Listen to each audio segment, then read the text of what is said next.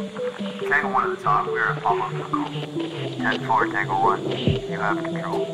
Tango 1 copy. Stand by. Stand by.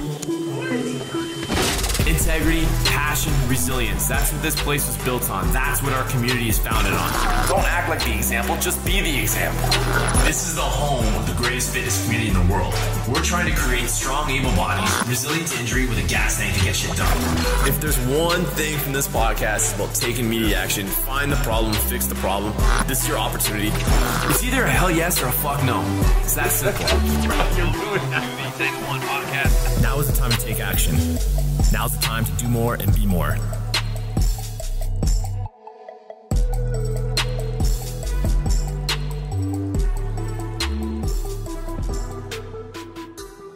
So welcome to Tango 1 podcast, everybody. Excited about my episode today with my new friends, Zach and AJ from Seattle. Zach Fowler, AJ Cara from Seattle, the 206 South and Old Country Strong. All these things we're going to talk about today. They will explain more. Great facility, great spots that these guys have out there. And I'm super excited to learn more about it because I really don't know much about it. So welcome to the show, guys, and appreciate you getting on here early in the morning for me. No, man, thank you for having us. I know we talked about getting on. So when you sent me that notice yesterday, I was like, let's get it. Let's go. Always down to chat it up with our friends. Yeah, we got the last minute request and you guys came through. So we met just 2 weeks ago. I knew of you guys kind of from online, from the Conjugate Tactical. We're all coaches together, but never really met. We hooked up at in Vegas, a little meetup that we're not allowed to talk about. And then, and we just kind of like hit it off and have fun. Don't worry, Gus was on last week. We mentioned this as well. Just a bunch of us hanging out and shooting the shit and having some ideas. But I loved what you guys are doing. And it was just curious more about it. So tell me about 206 South. Start. Well, so don't get all professional. You're so professional now. 2 minutes ago, you were not. Oh, no. It's more like, all right, there we go. It's more like, he's really bad at dates. So yeah, he's exactly. trying to remember how long he's been doing this. Well, no, for a broad scope of what 206 currently is, we are a nonprofit organization up in Seattle. Down in Seattle. Sorry. We're on the, oh yeah, he's up in Canada. I always forget where the arrows go on all that stuff. But we're in the south end of Seattle. We run a nonprofit that is very centralized with the focus of helping teens and getting fitness in all kind of different areas as far as lifting, boxing, jiu-jitsu, wrestling, and stuff like that available at costs that people in the area can actually get. So for adults as well. So a lot of people, when they hear about 206 or they kind of look us up, they see the kids and think that's a central portion of it. And that's a central portion of like what we do, but it's not necessarily a central portion of our gym and our community. Our community itself is like 14 years old. That's when I opened up my first gym. So I have people that have been training with me for 14 years and they can't understand what happened for me to start coaching kids. They're like, so you're a mentor now. We remember you when you were just a dirtbag, like running a 20-some-year-old running the gym. So 14 years ago, Zach was what, you were 24? Yeah, I think I was 24. When just turned 25, like the first summer that he was running this gym. And so we call them the six gymmers have really seen the evolution of Zach from 24 to 38 has been quite a transformation. Yeah. How did you become involved, AJ? So back in the day when Zach was an unruly 20-something, he it was so long ago that people read blogs. Yeah. So my coach and my mom's coach had found Zach through the great World Wide Web up in Canada. We do have that there. So I kind of knew of him peripherally. He was programming for my coach, Dave. He hosted a fundraiser workout called Pipe Hitters every year. An event. Yeah. An event.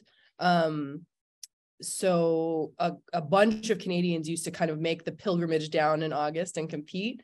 And we would I just got absolutely shellacked by the girls at Zach's gym.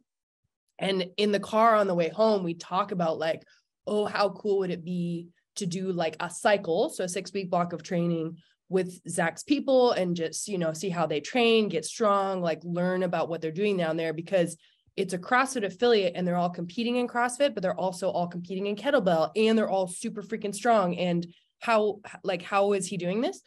Because really the only programming influences in BC, at least, that were going on in like 2010 through 2013 in Canada was like OPT and .com was pretty much like the biggest programming influences we were seeing.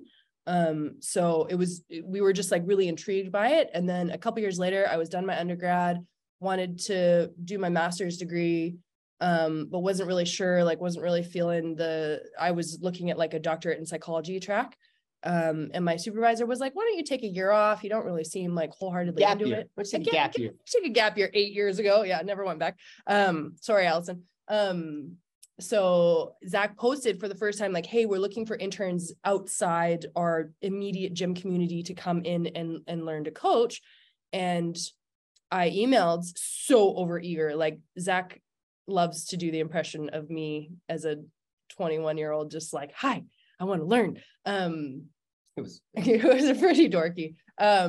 But I was like, hey, yeah, I want to, I'm pretty sure I attached like a resume and a cover letter to like my first interaction with him. Everybody did. Okay, well, that's good. That's good. That's you weren't alone in that. And I was like, I want to do your internship. And he was like, oh, do you mean the satellite internship? We'll talk about a little bit about like Old Country Strong and stuff, but he's like, oh, you mean the like abroad one? Cause you clearly don't live in Seattle. And I was like, no, I mean, I'm going to pack up my Toyota Corolla full of stuff and come move there and learn from you guys. And he was like, oh, okay, well, I guess you should come to an interview. So I did a Skype interview and then I came down for like 48 hours, scariest interview of my life. Cause I stayed with Zach. And so it was just like full on. It's a 48-hour interview, literally. Yeah. Wake up at 5, go teach a 6 a.m. class, taught all day, train together, like very, very intimidating. She didn't drink coffee at the time either.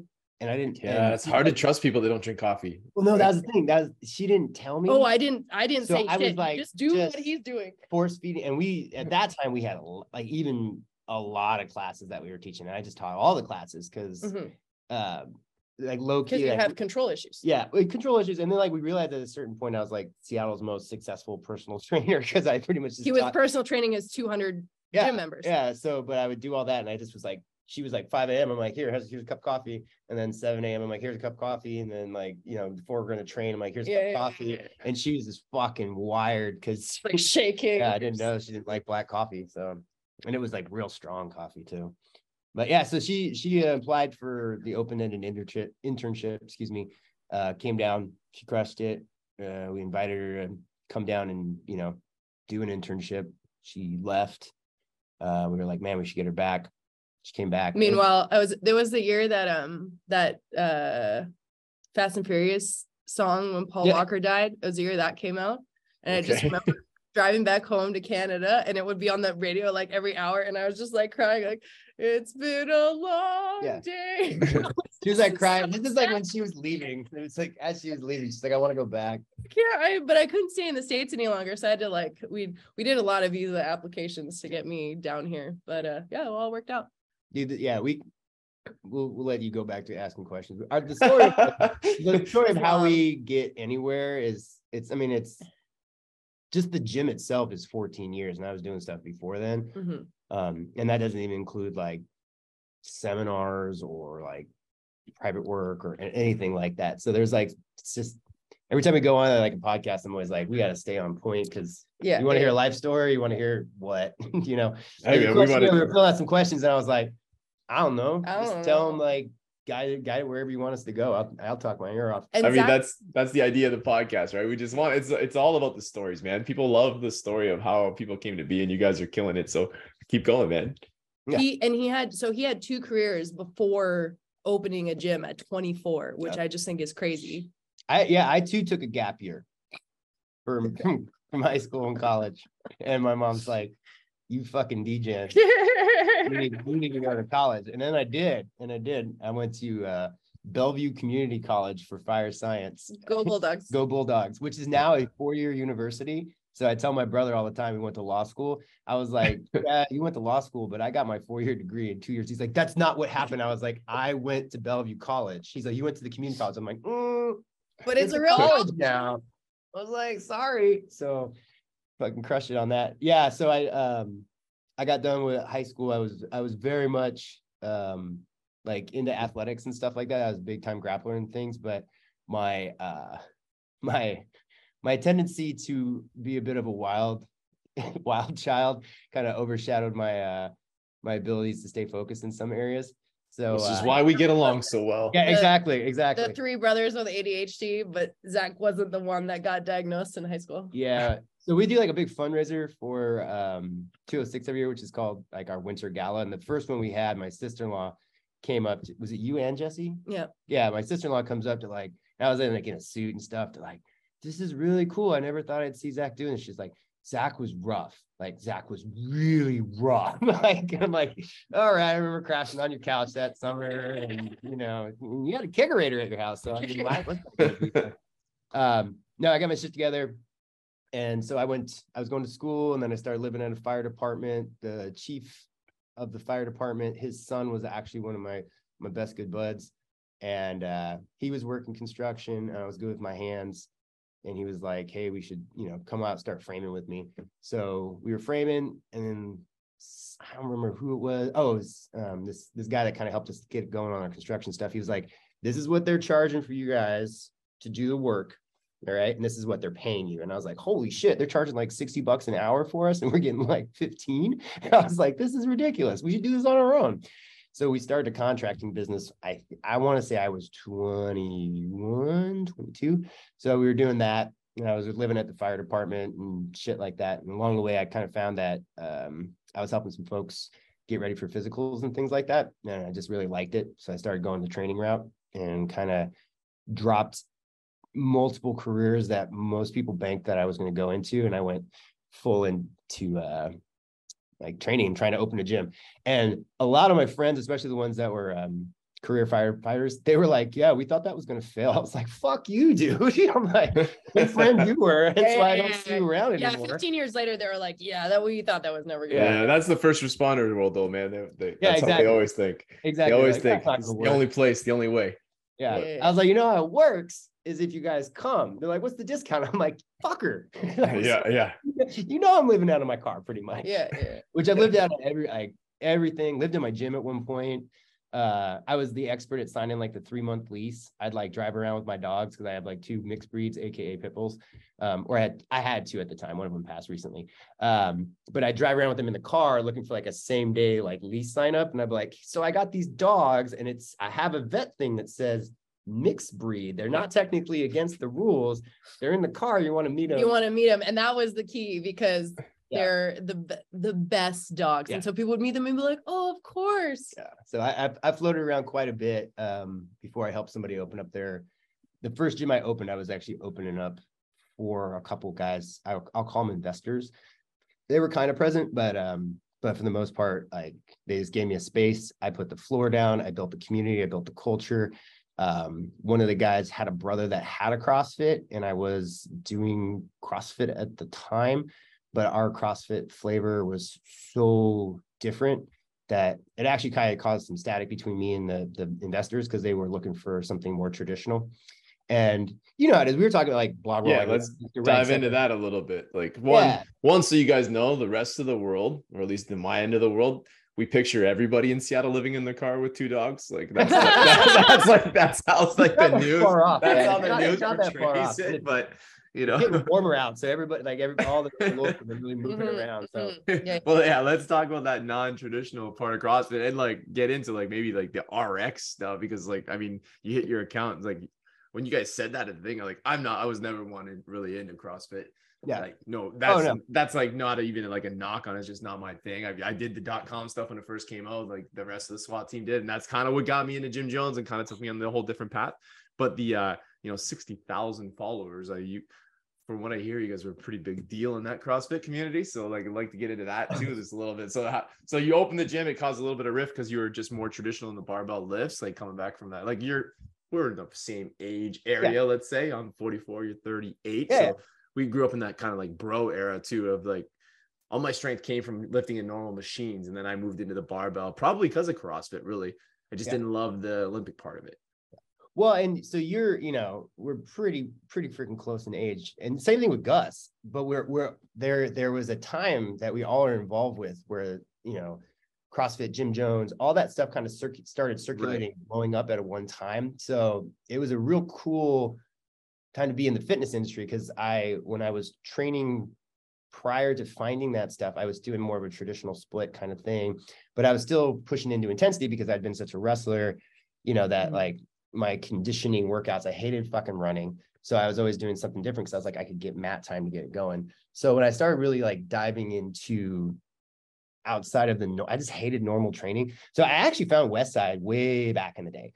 And it was just so confusing, especially at my age. And like, I didn't have any equipment. And some of the guys I went and met, like they were outfitted with chains and shit like that. You didn't wear the suit. Yeah, exactly. Yeah. And I'm like, I can't even buy a Dynamax wall ball. I'm not out here with like chains that I'm on the lift. Well, yeah, because like my first med ball was like most people was like a sandbag that was like or not a sandbag, a fucking basketball. Me too. Me too. Yeah, and then you throw it up to catch it, and it's 80 fucking pounds and just shoots through your hands. That's a mistake. But so I found Westside, and I was playing with the model, and then I kept some of I would say it was more of the element of changing lifts and keeping accessory style stuff in my training was one of the things I took into it. And then I found CrossFit like randomly, because like you're saying, like the community, LEO and Fire and things like that, it was kind of like really blowing up at the time. So somebody was talking about it. I looked up .com, didn't make any sense when I found it at first. I was like, this is all you do is like 5 push jerks for 5 sets, and that's it. Doesn't seem like much of a workout. So like from the beginning, I was big into having multiple components in a session versus like the traditional kind of CrossFit split of just like the one thing based off intensity, which I am still a big fan of intensity, but you need to understand how to actually apply it for stimulus. But so found that, got into CrossFit.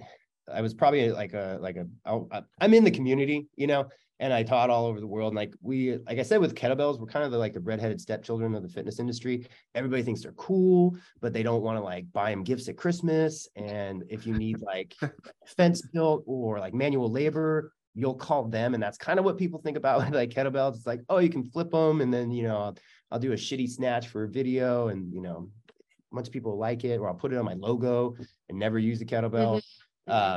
So even like when I was teaching kettlebells for CrossFit, it was always like trying to get people to a different thought process of how to apply things.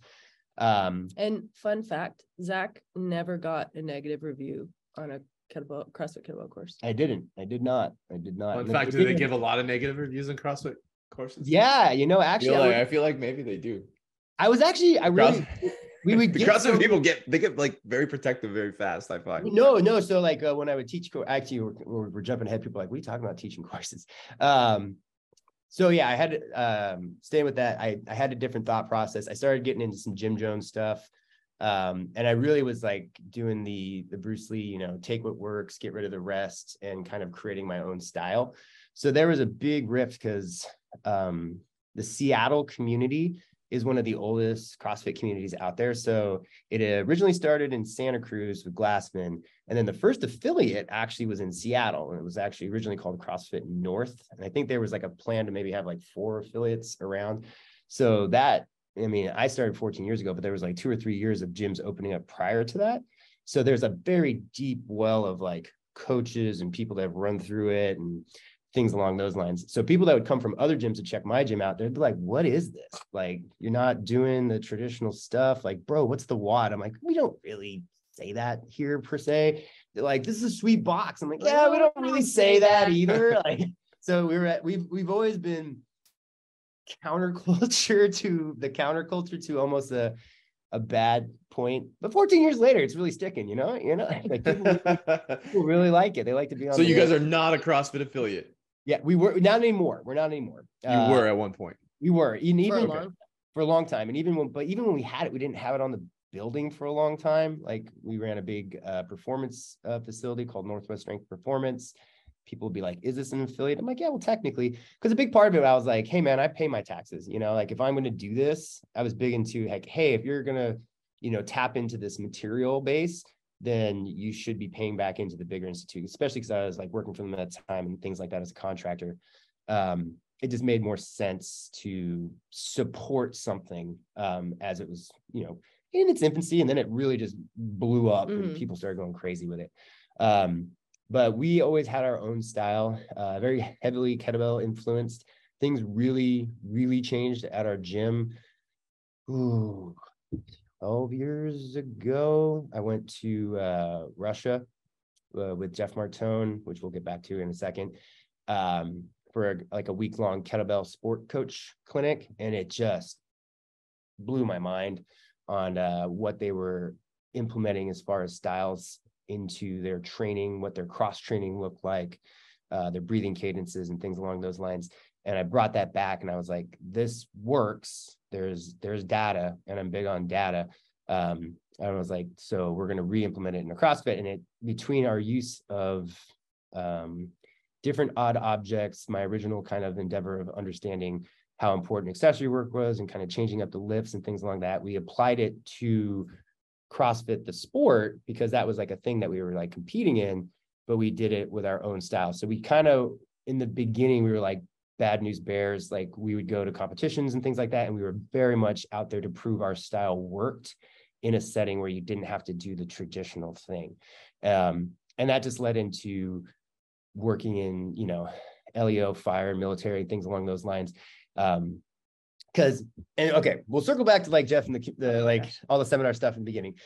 The big thing, because we are instructors that coach coaches, and like as AJ was saying, like I coach her coach. We have, I'm sure you have it because you have a bunch of gyms. Like, you know, you start becoming a grand coach. You start being coaches that you coach, and then they start coaching coaches. Yeah. And they're like, oh, okay, man, I have a lineage now that kind of is behind me. The coolest thing that I think I got from the CrossFit community into work we do nowadays, especially it's because our gym's full conjugate model. A lot of the work we do, even with our teams, is based off that. But the cool thing that we learned is if you look at the CrossFit community as a whole, let's go with the bad of it. There's a lot of good coaches out there. There's a lot of good coaches. I have friends that are like fantastic coaches in it. Like some of the best coaches in the world, really. I've been lucky to kind of get to know them. But you have an entire community demographic that is literally trying to redline and fuck themselves up. Like, and when I mean fuck themselves up, I'm not trying to hurt themselves, but they just want to thrash themselves. They want to get after it, and I want to lay on the ground and do stuff.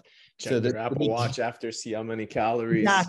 Exactly. Yeah. So you're looking at a car that's redlining and just rattling really, really hard. And it's like, okay, what can I do as a coach to implement performance pieces into this to start bringing the rattling down so they can actually maintain what they're doing, and not just solely pacing and not just solely doing things like that. But it's like, how can I trick an entire demographic into like properly training themselves? And then if you take that and then you look into like, you know, LEO, fire, anything along those lines, you're talking about the same thing that can be happening in a response to a body to stress, and how I can take what we're doing based off this large pool of people we got to work with, and how we can then reapply that into a better real world setting for the people that we're working with. So there's a lot of cool stuff that comes from working with this large group of people that really are just like, I'm just trying to thrash myself. And some of them start gearing towards, oh, I want to perform better per se in certain things. So they go seeking, you know, how to get better in those kind of things. But a lot of them aren't, or they don't know to seek it. So it's like, how do you layer it in, or even how do you layer it into these coaches that you work with so that they can then turn around and fix their communities and work with their athletes? Right. That is one of the biggest battles we find here is that still the person that wants to thrash themselves, that now the watches have added a whole different dynamic to the system. And I think a lot of coaching and running any gym is actually like, it's more about like you say, like tricking or adult learning. Like, how can you get people to buy in on this? Or how can I, like, honestly, like on a Wednesday around here, is we call that's like our recovery day, where we follow the conjugate system too. We just have a little bit, the layout of the week is a little bit different, but follows the same premise. But we have to layer in, we don't call it recovery anymore, ever. No, we call it recovery. Nobody shows, right? We call it, you know, conditioning or body armor or, you know, reloading. Everybody's here. Sounds cool. And like recovery doesn't really have to be easy. Like if people have this be like the higher you raise your fitness level, the harder that recovery would seem. I'm sure your recovery would crush some people if they just walked into the gym. Right. So that's the kind of like with us, it's a constant battle with keeping the people bought in and keeping them moving forward on that thing. And what you said with CrossFit, I really agree. Like, we just it was a cool thing happen here. We had somebody with the conjugate system, all their training, their basis of training was all with us. So the conjugate went to a CrossFit gym, learned the skill behind, double unders and some of the things I could never teach, and did amazing in the open. Right. And it's like the basis of strength takes so long to build. And I think that's what a lot of CrossFitters don't really appreciate. That, yeah, I do believe that fittest people in the world are those guys and girls competing in the CrossFit games. Like, that is unbelievable. But I don't think people truly appreciate how much time goes into building the skill, the practice, the strength behind those major, because, what were they lifting last time? Those sandbags were like, 500 pounds or something. Like, it's like such a basis of training. It's not done in a 40-minute WOD. Yeah. Done over like months and years of building all those different pillars of fitness. Well, and the part of that too, and it's true for any gym, like an Orange Theory or anything like that. There's that novice period. If you're introducing something new, you're going to get fitter, or you're going to get stronger.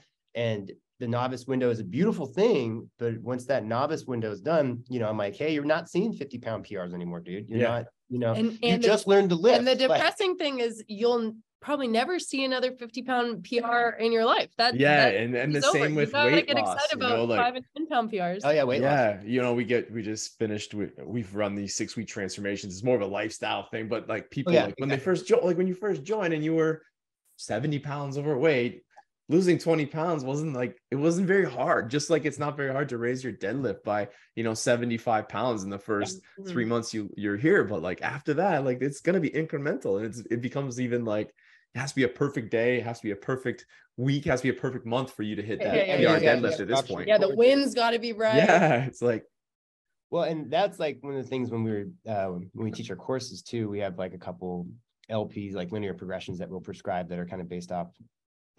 loosely based off the Russian system for kettlebell sport lifting. I say loosely in a lot of things because as I said, we are like the counterculture to the counterculture.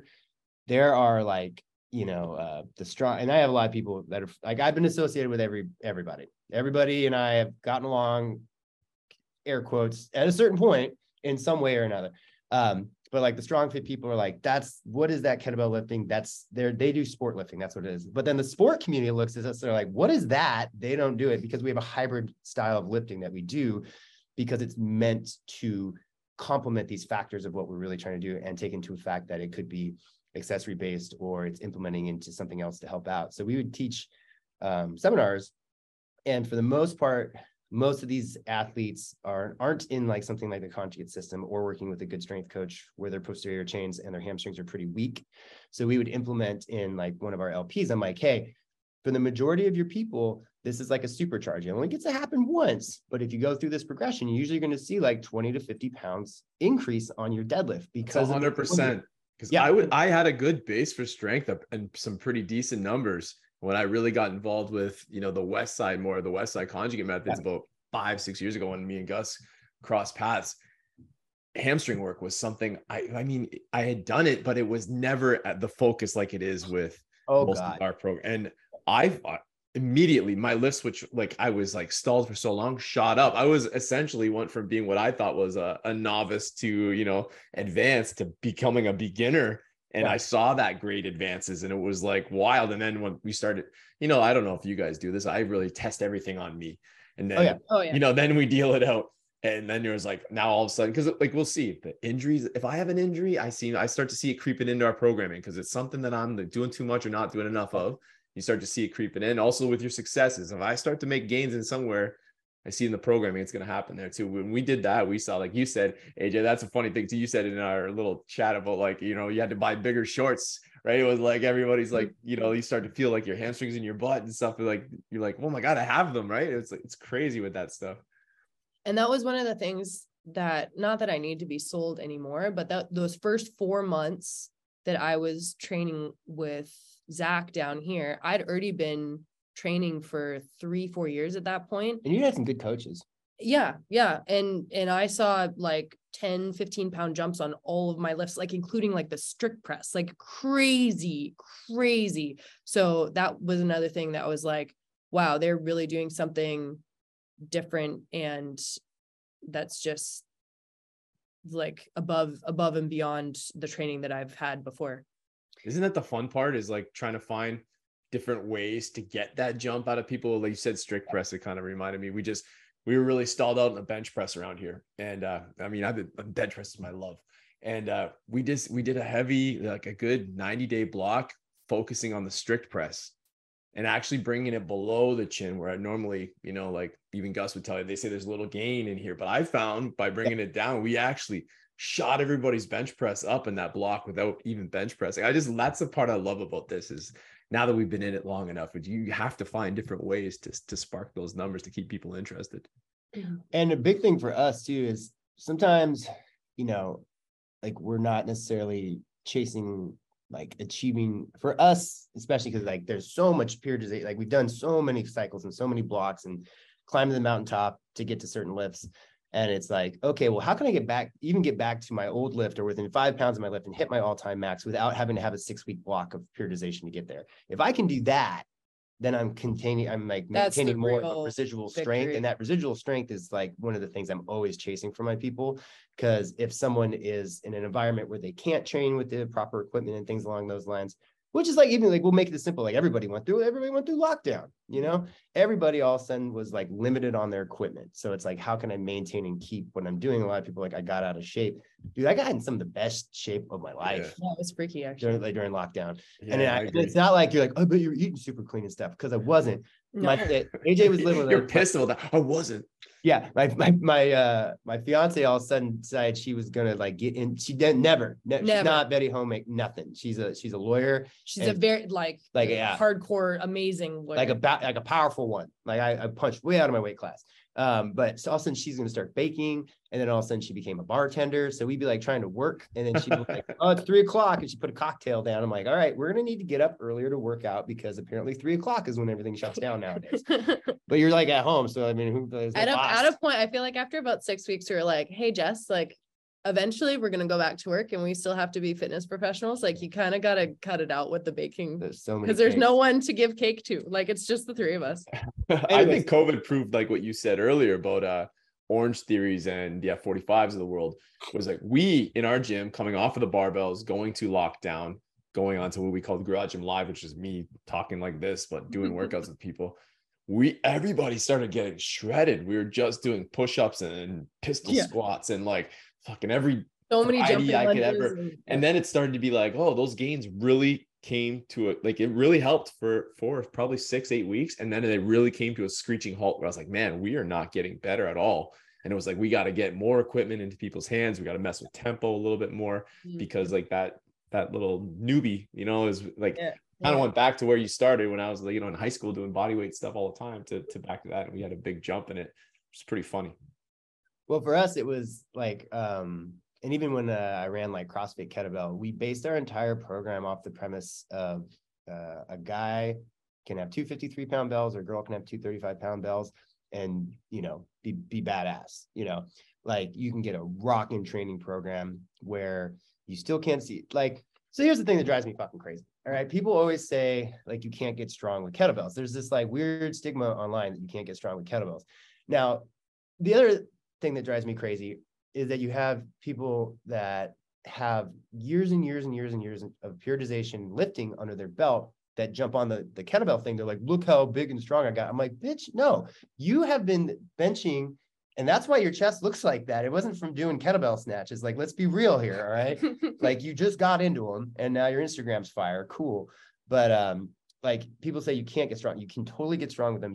It's the same concept that you see with, Westside, especially like conjugate tactical, that it comes down to the positions and doing things correctly. So part of the thing that was some of our people when we were during lockdown that got super shredded, and I wholeheartedly believe this, is so one, we tried to do the thing that a lot of people did where it was like the live class. We had zero fucking success in the live class. Now we lost, I think, 2 members during lockdown. We had a great community that stuck with us. But we would film a workout and we would do it. And then we would post it up and people would just do it whenever they wanted, but they could do it with us. So we talked to the camera and stuff. But what I think a lot of people did was they maybe were adhering to better range of motion and giving themselves a little bit more breaks to be a little fresher, to hit better push-ups and things along those lines.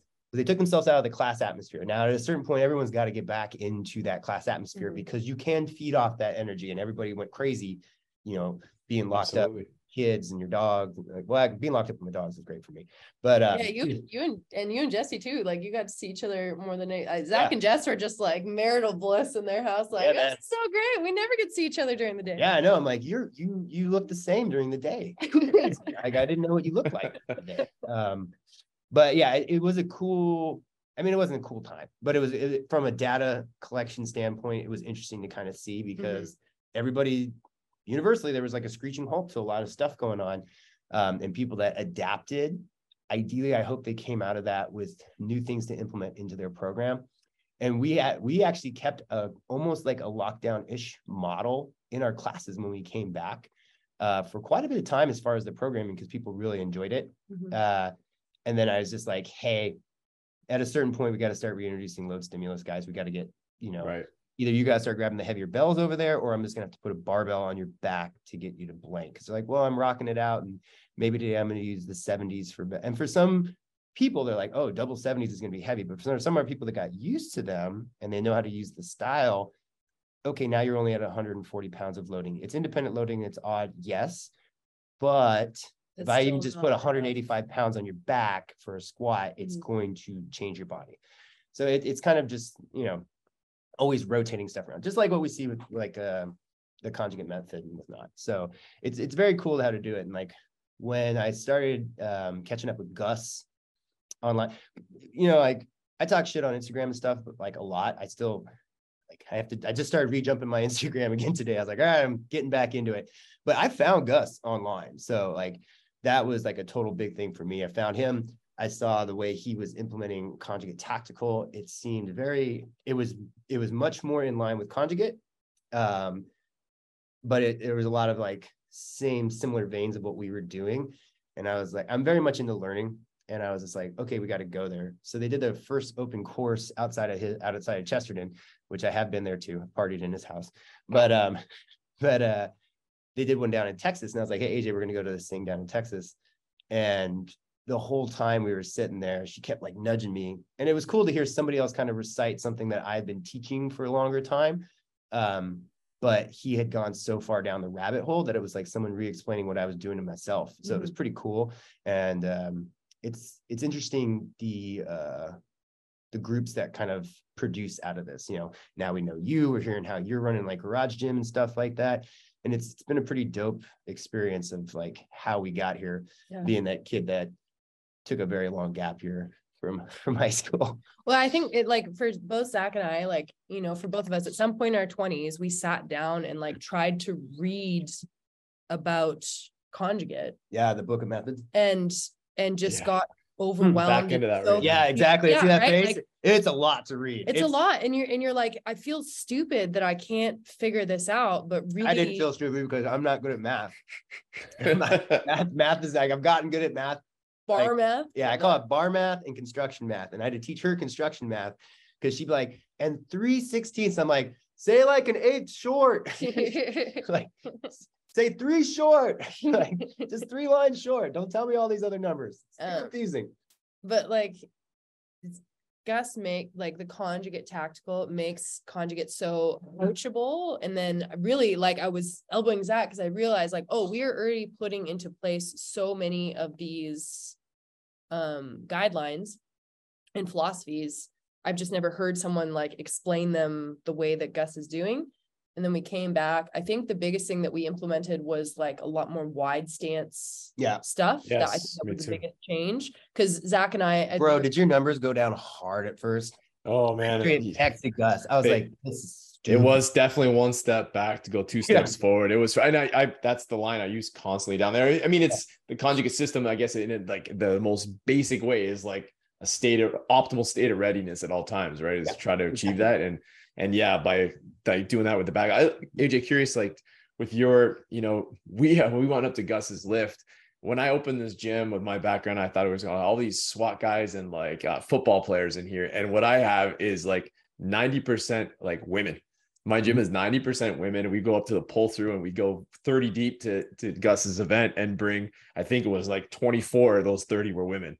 Like Is that, I love, does that, like, for my wife, I wish you guys would love to meet her actually, but for my wife, that's a huge win. For us, it's a huge win. Just like we stuck to it when everybody wanted to do HIIT classes and that kind of stuff. We stuck to it, and now we have women competing in this. What does that mean to you? And how did you come to like love the barbell so much, or the kettlebell, I should say? That's redhead step job. So it took a while for her to love the kettlebell. So I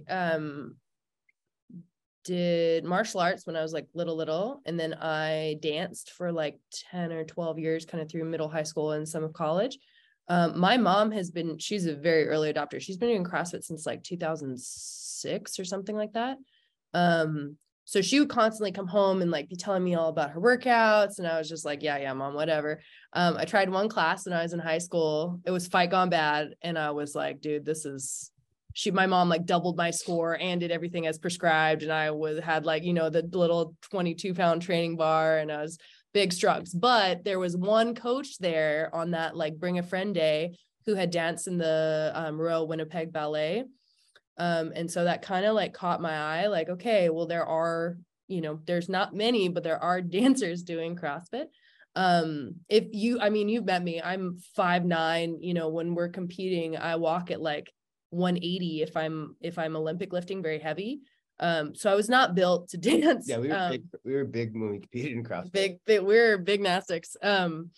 So when I started the summer after my freshman year of college, or my first year of university, as we would say in Canada, I started CrossFit and I just fell in love with it. It was a little bit competitive. Like I started at about 3 months in, I started beating my mom in workouts, and I was like, okay, we got to keep this up. And then I started competing, and then I started coaching. And I really loved the heavy lifts, like more than anything. I didn't have good conditioning. I was not a well-rounded athlete. I had never gone to like quote unquote Globo gym and started on machines like you guys were saying, or even really like played around with dumbbells or anything. So I had some crazy imbalances, like, didn't know how to do a proper bicep curl until I was like 25. Just like unreal, but like could snatch 175, you know what I mean? Like just like such a weird dichotomy. So to me, being strong, like physically strong, helped me so much, like emotionally. And then coming down to pipe hitters and seeing all the women at Zach's gym and being like, oh, wow, like I'm the strongest girl at my gym, but I'm nothing. I'm like down, maybe not even making top 10 at Zach's gym. Like that's where I need to be. Like, just like if you're the smartest person in the room, find a different room. Like if you're the strongest person in the room, you also need to find a different room. Mm-hmm. And so ironically, I did come down here and PR all my lifts and stuff, but then, after the summer of sadness, we'll call it, Zach was like, yo, you're going to start jujitsu. Well, I'll start again. I did it when I was 8, but you're going to start jujitsu again. And you're going to start kettlebell training. I started with a like traditional 10-minute set. So you accumulate as many reps as possible in whatever your given lift is, in 10 minutes with one hand switch. And then after that, and if you set the bell down, you're done. That's it. In kettlebell sport, you can't set the bell down. There's no setting it. There's no breaks, which makes a regular. It doesn't like if you set it down, it doesn't mean like you still get a score. So quick overview for anybody listening. So kettlebell sport is like, it's based off 3 lifts. There's the jerk, snatch, and then the long cycle. Long cycle is technically like a clean and jerk. Well, not technically, that's what it is. Then you can combine snatch and jerk into what's called the biathlon. So those will be combined sports, kind of like what you see in Olympic total. And the traditional is based off 10-minute sets. The first ones are more traditional to like what we really specialize in, which is called marathon, where there was no time limit. It used to be called the horse sport because the guys were just like crazy endurance, and they would just go pretty much until somebody just had to drop the bells. There was all these old time stories about guys going for hours and hours lifting kettlebells. So they like everything in sport, to quantify markers, you have to like get it into a certain parameter. There has to be So they took it to the 10-minute time domain. And it itself as a sport is I would say it's very fringe, but it's very boring to watch. But in like you go to Russia, and it's very recognized. But in the States, there was a time that it was getting big, but not so much anymore. Because it's boring. It's boring to watch. It's like who goes and watches their friend? It's only 10 minutes, but who watches their friend do a marathon? You don't. You show up at the beginning. You go to one checkpoint. And then you go to the end. You go to the end. It's Yeah. like the last, if anybody goes to watch kettlebell sport, go It's to like the last 30 seconds. And that's when shit gets exciting, because that's when everybody starts cheering and shit. Otherwise, it's literally watching the same thing which should be perfect the entire time. It's like watching paint dry. So what she references as the summer of sadness was we had a summer where like a lot of hardship came into all of our lives, like personally and stuff, and it all just hit at once. And I was trying to steer the ship at the gym, and AJ was having a hard go, and I was just like, took her in the office, and I was like, hey, listen, and I do this a lot. My version of tough love is like, hey, I'm gonna pet you on the ground at a certain point, and then I'm not gonna let you do. I'm gonna stand you back up, and I'll pet your shoulder still, but we're gonna you can't lie down anymore. Yeah, you can't lie down anymore. And I like threw a gi at her, and I'm like, I'm gonna start teaching you jujitsu. And then the second thing I was like, and you're gonna start doing kettlebell sport, and you're gonna become an endurance athlete. And to tell like a strength athlete that you're gonna become an endurance athlete, I was already crying, and Yeah. I was like, she's like, I don't think I could do it. I don't want to do it. But like for me, like I'm a very much explosive based athlete. Jokingly like make my wrestling career was very reminiscent of like Mike Tyson. Like it was matches were very, very quick, very, very violent. But if they lasted more than 30 seconds, if it got past 2 rounds, Nick, my brother's like, just keep stalling, because I'd be so gassed, because I had no idea how to train myself in those parameters. And even when I went into initial, when you get into like training back in the day, you know how it was like you'd run and you do weights. That was pretty much what it is. Yeah. And before I found the idea of West Side, where I found CrossFit, or started looking at Jim Jones. I worked at a personal training studio, which actually, when in retrospect, they had an idea. It was implemented incorrectly because they were working with like very much in the bodybuilding community, but there were these 30-minute sessions that they pretty much sold. And I was like one of the highest demand people they had. And it was kind of a complementary base of like Paula Quinn tempo style stuff. Yeah. And the thought process of Dorian Yates with the max, like the one max set. So they were like, you just do 4 or 5 lifts, and it was all machine based.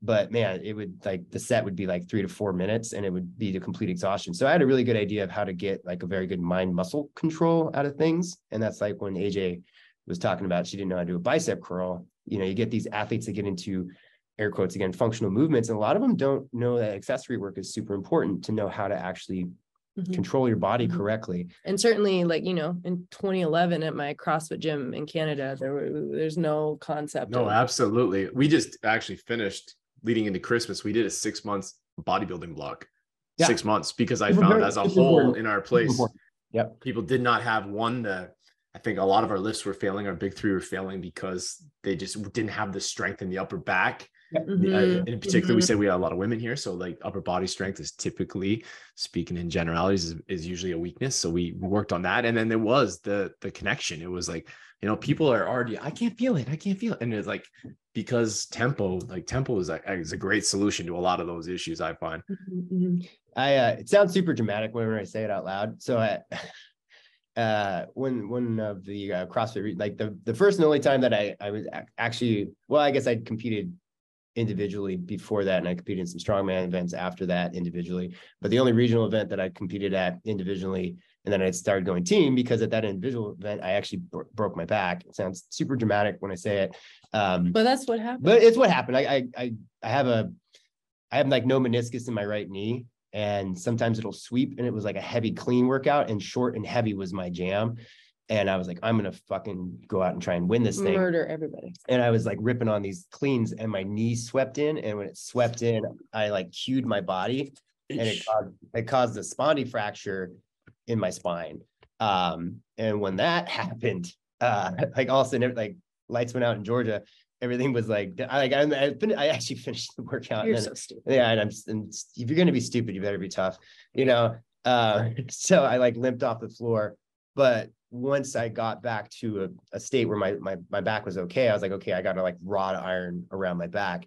And the answer for that for me was box squats and an insane amount of tempo Bulgarian split squats.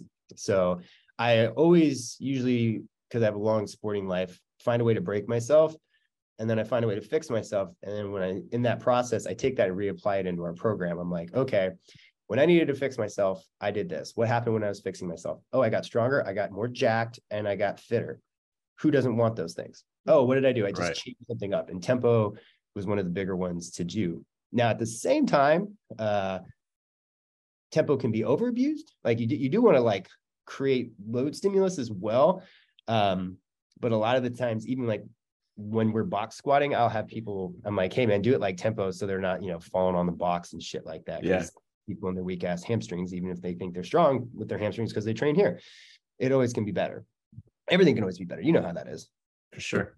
AJ, I think you hit on something huge that really talked about what you said earlier, Zach, was like when you said, why did you start in the gym? And this hopefully with so many women that come to our gym, they understand this. Your mom, right? And Zach, you hit on lineage. Like, I think like that is such like, that is something that's happening huge. And I hope that the women that are coming to this gym, because they'll be my age, which is older than you, but then their kids will be a little bit younger. So like, I think they're going to start to see and hopefully hear those same kinds of things like come about so that, we're done with this. Like, let's just like nothing wrong with dancing, but let's you're a woman, you're going to go dance, or you're a young girl, you're going to go dance. You're not going to like get into this wrestling stuff. So you're creating that lineage. You guys are creating that at 206 with all these young boys and girls, right? Like a lot of the boys too are being pushed just towards video games and stuff too, right? So like, for real. Yeah, for me, I'm so lucky. And actually, my mom did everything she could to not put me in dance and gymnastics. She pulled me out of ballet and put me in martial arts when I was 5. And I actually was the one who like pushed to go back to dance. But yeah, as a family, it was always very important to stay physically active. And I grew up in Squamish, BC. So if you guys know, like we call ourselves the outdoor recreation capital of Canada. So we're always like, it's a huge sign with a mountain yeah, bike there is a huge sign. They're always like, last stop before Whistler. Yeah. Zach's like, oh yeah, the McDonald's we drove by. I'm like, God, why I gotta say it like that? But rock climbing and skiing and just grew up in this very like idyllic childhood that really like cemented the base for like there always needs to be something physical going on in your life. And for me, I think that's the coolest thing to have started CrossFit and being in like the gym space as a teenager. And then now having all these like teen girls and even younger, honestly, starting to really embrace lifting heavy and, really like fully, like we tell our kids all the time, like, hey, whatever sport you're in, we don't care if you play sports, but if you do, awesome. But whatever sport you're in, your coach is never going to come to you and be like, hey, you're too strong.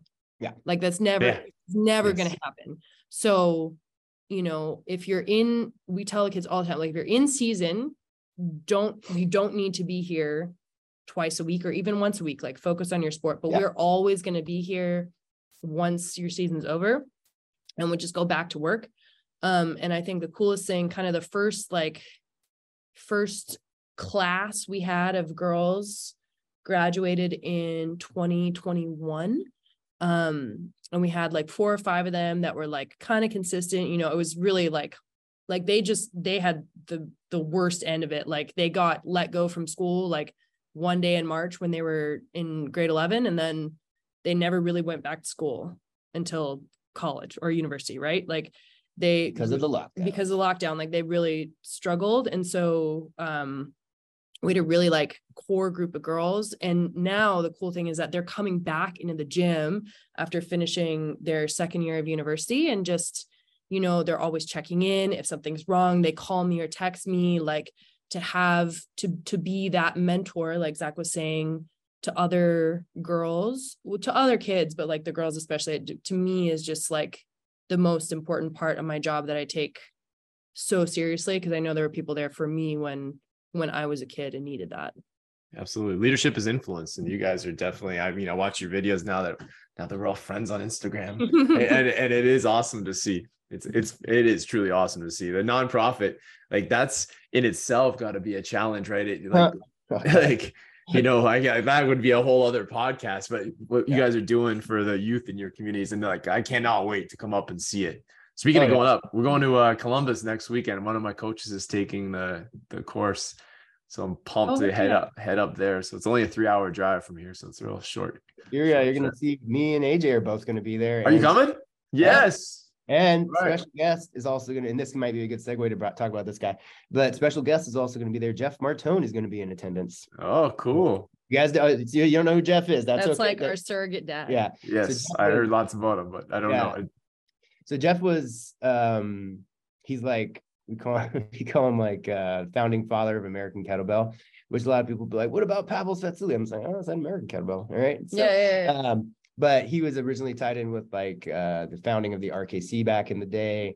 And he started something called Tactical Athlete. And that was kind of where I earned my spot with him on the seminar scene.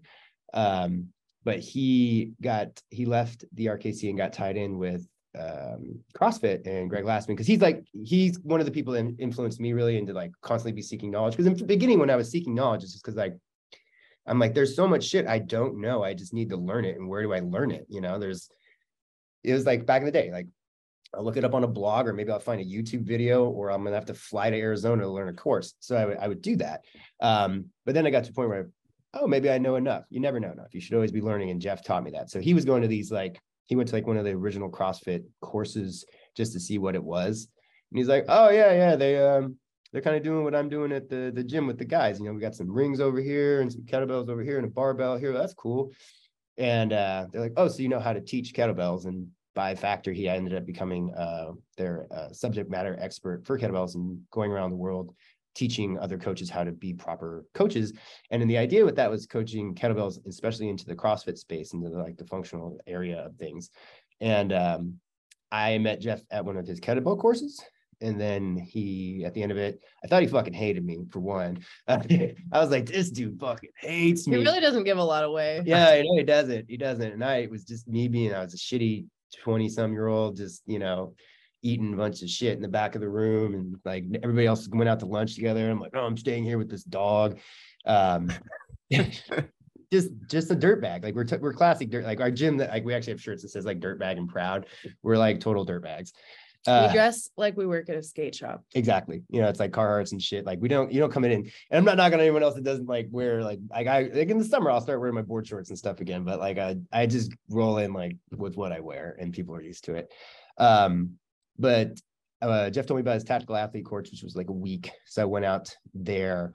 It was in Georgia, I believe, and it was a pretty cool experience.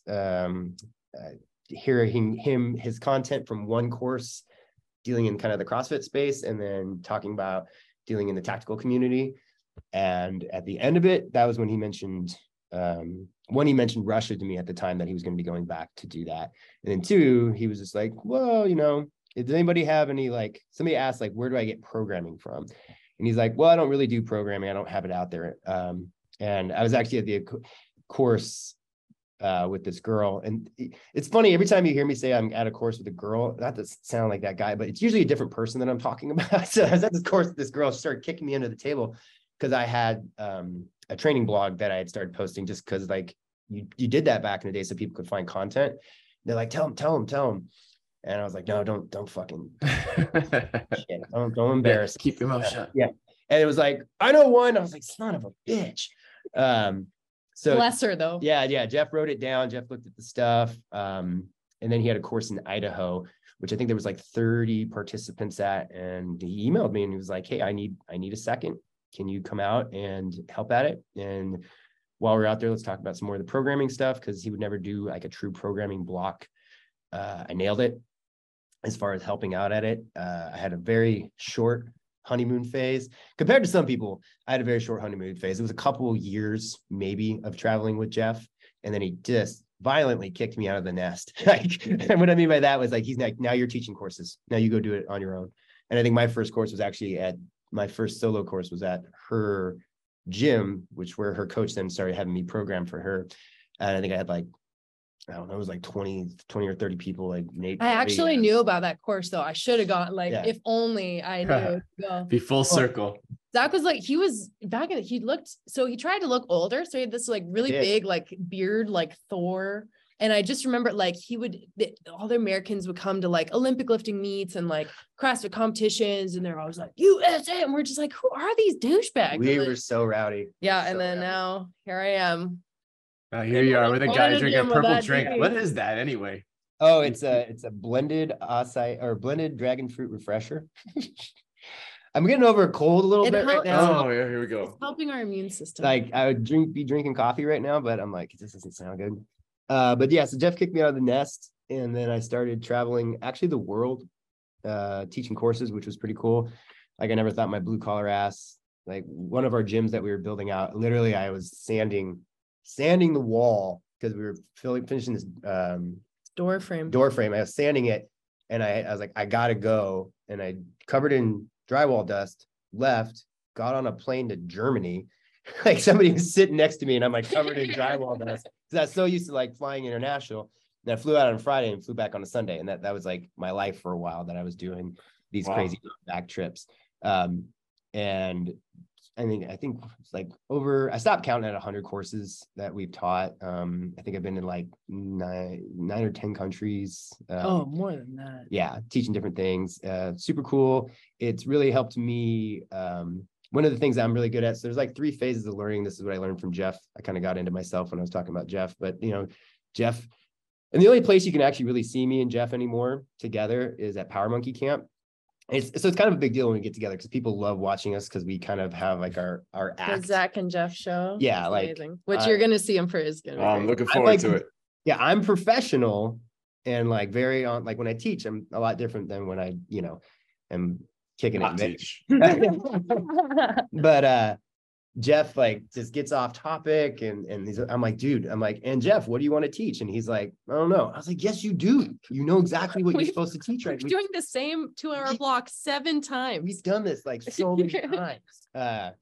So he's hilarious. So we get our act going when we do that. So that's only at Power Monkey Camp where people can really see us. But you'll get that full show. You'll get that full show up there. Amazing. Yeah. Good. I'm looking forward to my guy who learning from it, man. He's a 22-year-old beast, so he's a young kid. Oh, good. Right. But first day this kid worked for me, he shows up with a picture and it's him. He's 5 and I'm in my SWAT gear and I've got my hand like on his shoulder. I didn't know. My wife had hired him. He didn't say a word. And he came in and this first day of work, he's like, hey, my mom told me to show you this because his dad had worked with me and they came to a show and tell day. And it was like, how hilarious is that? Now this kid's got like a 600-pound deadlift and eager to learn. So when I told him you gotta frame that and put it in the he gym. explode. He was like, when you give somebody, you're like, hey, you want to go on this course? And he's like, yes. Like, all right, let's go next weekend.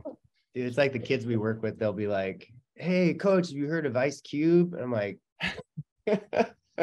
what? Have you heard of Nirvana? I'm like, yeah, like I know it's coming back around for you guys, but I was your age when that shit was coming out. So yes. Shut up. It's just shut up. They just drive hilarious. Me crazy. But what I was saying, so teaching the courses international was like a big changing. So when we were, jawing it up and kind of talking strengths in Vegas, I said one of my things is progressions. Because a lot of the times I'd get stuck with interpreters when I'd be overseas, and sometimes there's not an interpretation for movement, So, or vernacular, but I'd be like, well, how do you say this? And they're like, and they'd say it in English. Yeah, right. Nobody knows what it means now. All right, sweet. So I got really good at applying into. So Jeff taught the 3 phases of learning, or 3 different types of learning. So visual, auditory, and kinesthetic. And it was really just trying to have a better visual progression for everybody so they could pick things up, because the auditory wasn't going to really work if I couldn't communicate to them. And I was being graded on every criteria of what I was teaching. So if I was in, Switzerland, and someone had flown up from somewhere like Italy, which is like actually really close to there. But they still flew over. They're like, well, I wasted my time coming here because they couldn't communicate. Now, Switzerland's not the big problem with this communication. I'm thinking more probably like when I'd be teaching in China and Korea and places like that. So it was a very, very good learning experience for me, like very sink or swim. A lot of late nights for me, early mornings for AJ getting messages from me. I'm like, can you send this? Because I'm about to start something. Oh my God. Yeah. I'm like, I'm so much stress. I'm 14 hours ahead right now. Yeah. I'd be like, why are you texting me? It's 3 a.m. there. He's like, Can't sleep. Need to program. I'm like, oh geez, great. And so for me, honestly, like as a new coach, I had almost the opposite experience when Zach's talking about learning styles. I was very lucky to work with a visually impaired athlete in like my first year of coaching.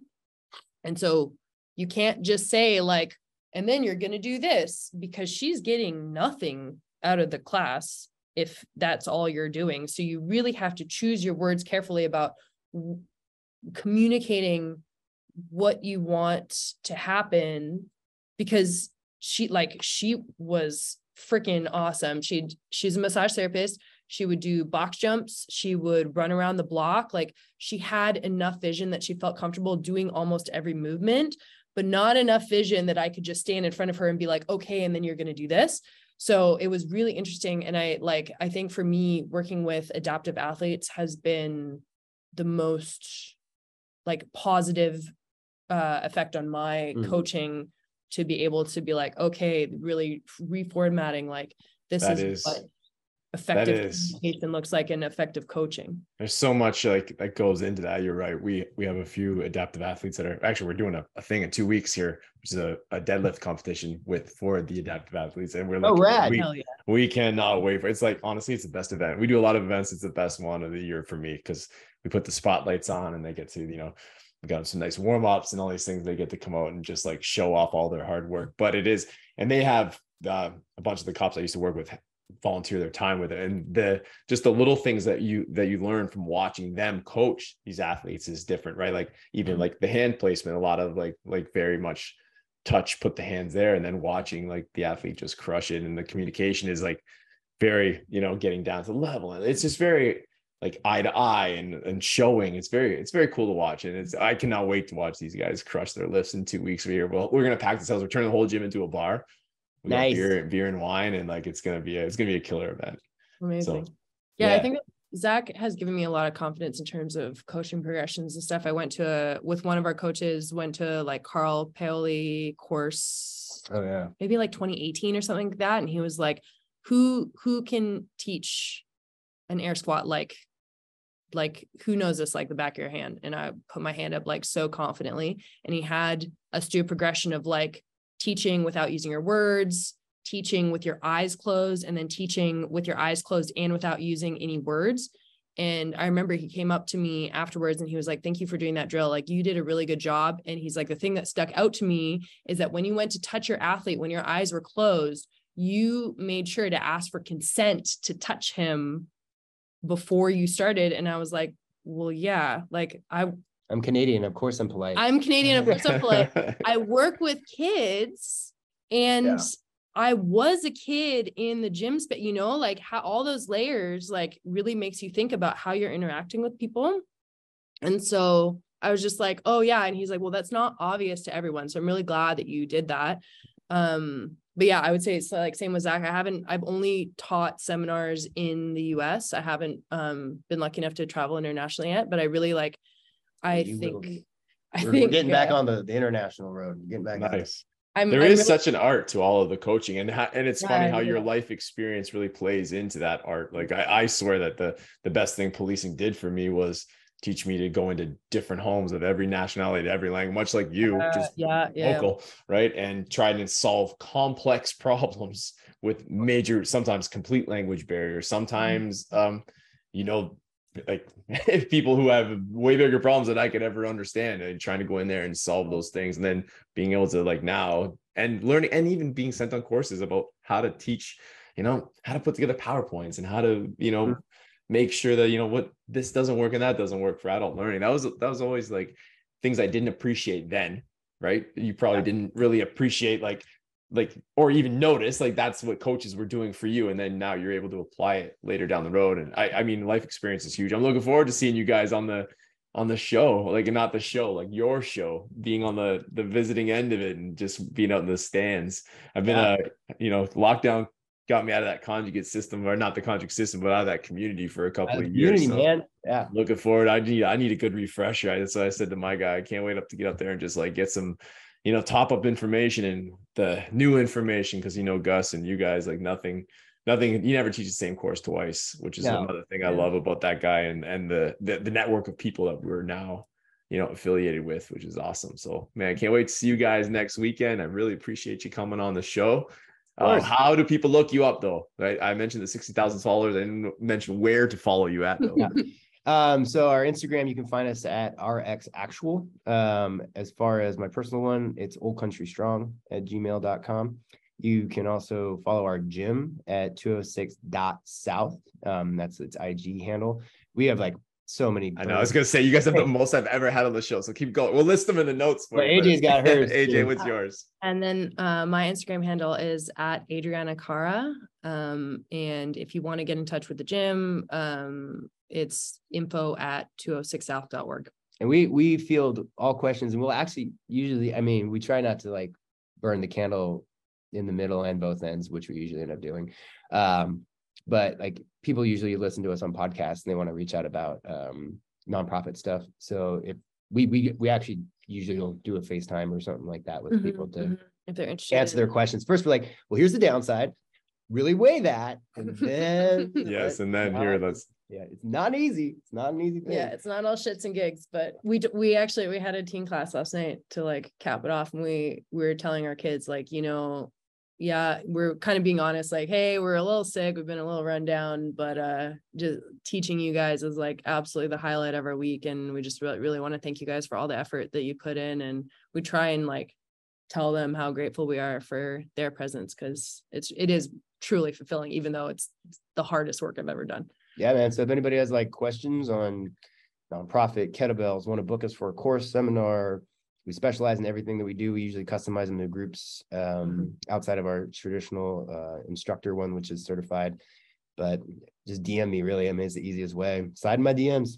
Yeah, I'm gonna slide in your DM. This is international travel for you, technically. So yeah, we'll get you down. We're definitely gonna get you down to this area for a course. Or maybe we'll come to you. I should come to you. It'd be much more fun for me. Yeah. We're gonna do. Well, you gotta bring your wife if you. Yes. If you yeah.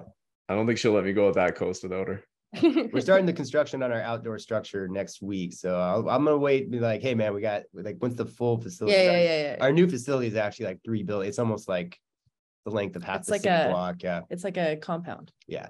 So once that's all squared away, otherwise you're gonna come in and things are in shambles. You're like, oh, this room looks nice. What's going on? Yeah, absolutely. Man, I got back on the mats last night for the first time, and guess what? We do like it's like MMA, but it's catch wrestling based. I was gonna say, did I see that you? Hell yeah! Oh man, it was so into catch wrestling. It was the guy that I trained with, the guy I used to work with. He's awesome, like a trainer. It's not I'm the student. I like that part of it too, being the student. But man, it's Nelson week. Oh my god! All I had was first day back because my knee. So this has been my first day back, and it was like having somebody lay on my head and twist my neck for like 2 hours. I woke up this morning like, no workout today, just Guinness and Irish whiskey, loosen me up. So well, yeah, we actually do I do a catch base. My other brother is purely jiu-jitsu, but he likes rolling with me as a training partner for that.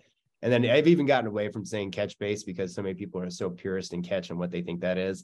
And I'm like, all right, I'm going to take myself out of this. Zach does dirty wrestling. Jiu-jitsu. Yeah, it's just like dirty boxing, but wrestling jiu-jitsu style. It's like, that's pretty much.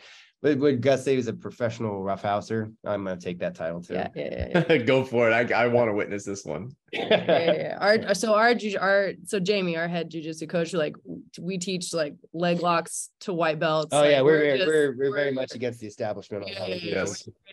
We just go in full force. So boxing is sparring without headgear. It sounds a lot more violent than it really is. It actually takes down the amount of like hard punches. Yeah. Heads, but people come in, you're sparring without headgear, and then the leg locks. People aren't even wrapping their hands. People are like, what is going on here? Then the kids are lifting sandbags, and we're doing conjugate when they thought they were coming to a CrossFit affiliate. Everything's all fun. Yeah. The kids are like, I do CrossFit. We're like, oh, honey, don't walk into another gym instead. Unreal. All right. On that note, everything's different. You guys are awesome. I appreciate it. Now's the time to do more and be more.